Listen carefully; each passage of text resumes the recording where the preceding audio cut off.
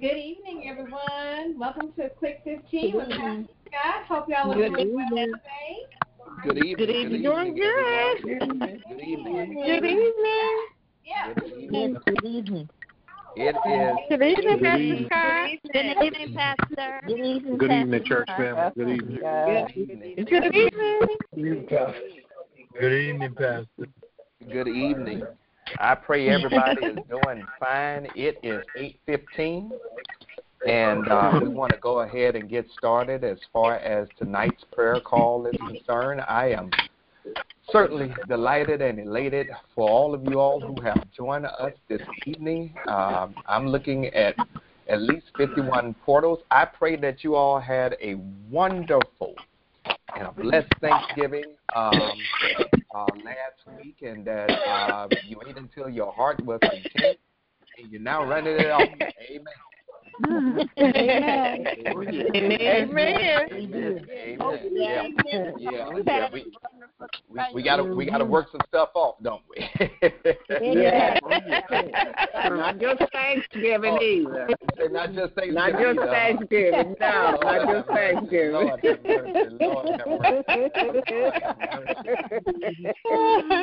Lord have mercy. Lord have mercy. Well, again, thank you all for joining us as far as tonight's sharing is concerned, and we look forward to what the Lord is going to do as far as our time together. And the devotional I want to share with you all tonight is going to be very interesting, and is really focused on how do you stop fight with humility and grace. How to stop fight with humility and one of the things that I want to start off tonight's devotional call with is a moment of transparency. And that moment of transparency deals with the fact that there are times when your pastor can be a little prideful. Well, maybe not even a little, maybe a lot for some. I'll be honest that there have been times when I've moved in pride rather than in humility and grace. And I confess that because there may be others that if you're honest, even when you love somebody dearly, there's a good chance they get on your nerves. And it's often because of our pride. For instance, have you ever been so prideful that you were unwilling to compromise, that it had to be your way or the highway, even though you know you should have compromised and been just a little? Have you ever been in an argument with your spouse or a dear friend or maybe somebody at church and you knew you were wrong as two left feet, but you couldn't admit it because of your pride? I'll be honest. I've been there more times than I want to admit. And that's why we have, at times, conflict in our lives. There's a scripture I want to share with you all tonight. And it comes from James chapter 4, verse 6 and 7. And it reads something like this. God is against the proud, but gives grace to the humble. So give yourselves completely to God. Let me say that again. God is against the proud, but gives grace to the humble. Therefore, check this out. Give yourselves completely to God.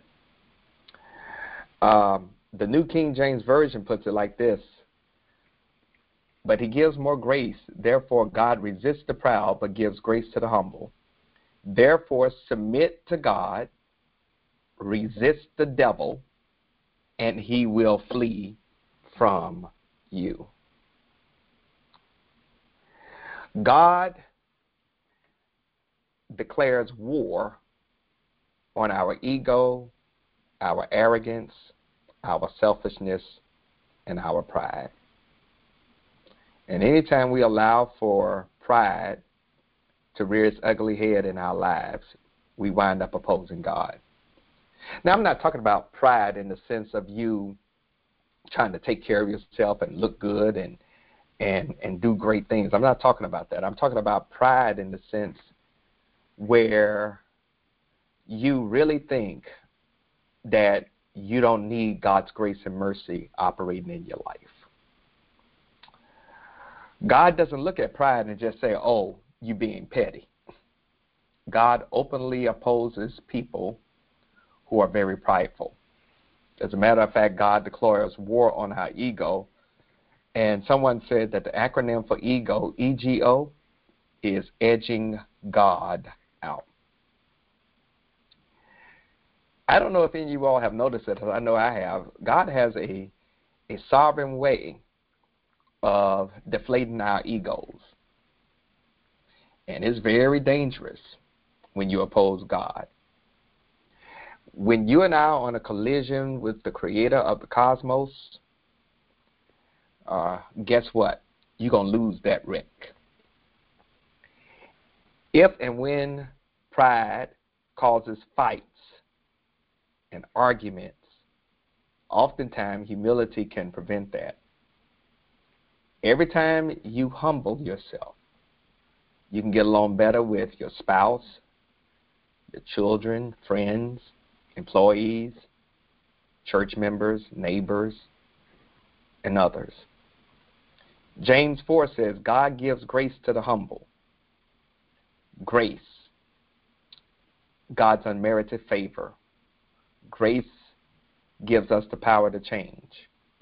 If you want to stop the fighting in your life, you need grace. And there's one way that you and I can always get that grace, and that's being humble. James says it very plainly and clear. God resists the proud, the puffed up, the arrogant, but gives grace to those that are humble, to those that are meek. And remember, my brothers and sisters, meekness does not mean weakness. As a matter of fact, it takes a very strong person to be meek. Humble yourselves and then give yourselves completely to God. That's why James says, resist the devil and he will flee. The only way you can resist the devil is you give yourself to God. You surrender everything to God, including your ego and your pride. You humble yourself before God so you can experience freedoms from fights, conflict, quarrels, and a whole lot of arguments. Because guess what? And here's the deal. When you humble yourself and you submit yourself to God and you resist the devil and he flees from you, then basically when folks start coming and acting crazy, God humbles you in such a way that God would just let you walk away from them and they look like a fool trying to argue and fight with you. Amen. Amen. Thank you, Pastor Scott. We all needed to hear that. That was wonderful. A very timely message. You all say you needed to hear it. I just need to be reminded of it. Okay. We all do. I just need to be reminded of it. Well, as we prepare for the season of Advent and go to the Lord in prayer tonight, if you would share your prayer concerns on this evening. If you have any prayer concerns, if you would share them at this time. We want to continue to lift up our Pastor Emeritus, Dr. Drummond, and his wife. Thomasina. We want to continue to lift up Brother Simpson. And we want to continue to lift up the family of Louise Moore. Sister Sadie Simpson will be funeralized on this Saturday. Quiet hour at 11 and the service at noon. And if you have any other prayer concerns, would you share them at this time? Mrs. Willie Brown, Miss Willie Louise Brown, Mr. Alfred Eckert, Okay. Patricia Rose, Okay. and children in school. Kyle and Felicia Knowles is Mrs. Brewer's grandchildren. Yeah. Okay. The Hill, the Matt family, Clark family. Maria Davis, The Galloway Okay. family. Okay. Joe Lockwood, Okay. Stanley Brown. Stanley Brown. Okay. the family of Mrs. Eleanor Lee. There's a staff at Charlotte Mecklenburg Schools. Okay. Yes. Yes. Okay. All right. All the students everywhere. All right. Yes. Entire St. Paul family. Okay. And for Amen. you and your family. Prayer for you and your family. All right. Yes.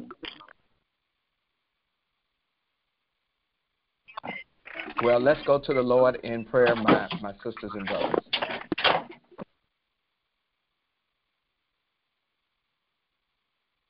God, we come to you tonight with our hearts filled with praise and thanksgiving for who you are and how you manifested yourself in our world by sending your Son, Jesus Christ. In this season of Advent, we're reminded that there is a first Advent where Jesus came as a baby. There's a second Advent where he will return as conquering king. But I read in a devotional the other day that there's a middle Advent between the first and second from the new dean at Duke Divinity School, and that Advent is the middle Advent where we receive the Holy Spirit, Jesus Christ, dwelling inside of us. And Lord, on tonight, that Spirit helps us to, when we listen to it, put our ego and our pride in check. It makes the shift from negative pride to positive pride that's laced with humility and grace. You give us comfort right now. You help us with this promise. You deliver us from our distress. And right now, God, we pray that you will empower us to be bright lights, shining in dark and dismal spaces. We pray, God, that you will protect us and bless us. We pray, God, that your Spirit will be manifested in us in such a way that we will carry out your will. God, you've heard the prayer concerns of your daughters and sons on tonight. And Lord, you even know the ones that weren't spoken. Would you move in those places and spaces right now? Touch at 8:28 on this Wednesday night those persons that we have lifted up in prayer. Let them feel something at this moment where they will know that, Lord, something is happening in the spiritual realm where we are being blessed by your grace and mercy. Lord, we pray that you will forgive us of our manifold sins in word, deed, and action, sin of commission and omission. And Lord, we pray that we will continue to be better on tomorrow than we were even today. Lord, there are people who need your comfort because of death. There are people who need your healing because of sickness. There are people who need your company because of loneliness. There are people who need your wisdom because of problems and perplexities. There are people, oh God, who need your mercy because they feel worthless. And there are people who need your grace because they feel like nobody loves them. Move right now, oh God, as only you can. And have your way, oh God, as only you can. In the name of your Son, Jesus, we praise you, we thank you, we magnify your name, and we give you glory and honor. Amen. Amen and amen. Amen. Amen. Praise the Lord. Thank you, Father. We receive that in Jesus' name. Thank you so much, Pastor. You're welcome. Good prayer. Great evening. You all have a blessed evening. Love you all. Good night.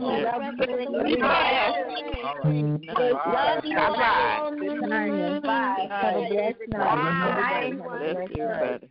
Night. Good night. Love you guys. Good night, everybody. Have a blessed night.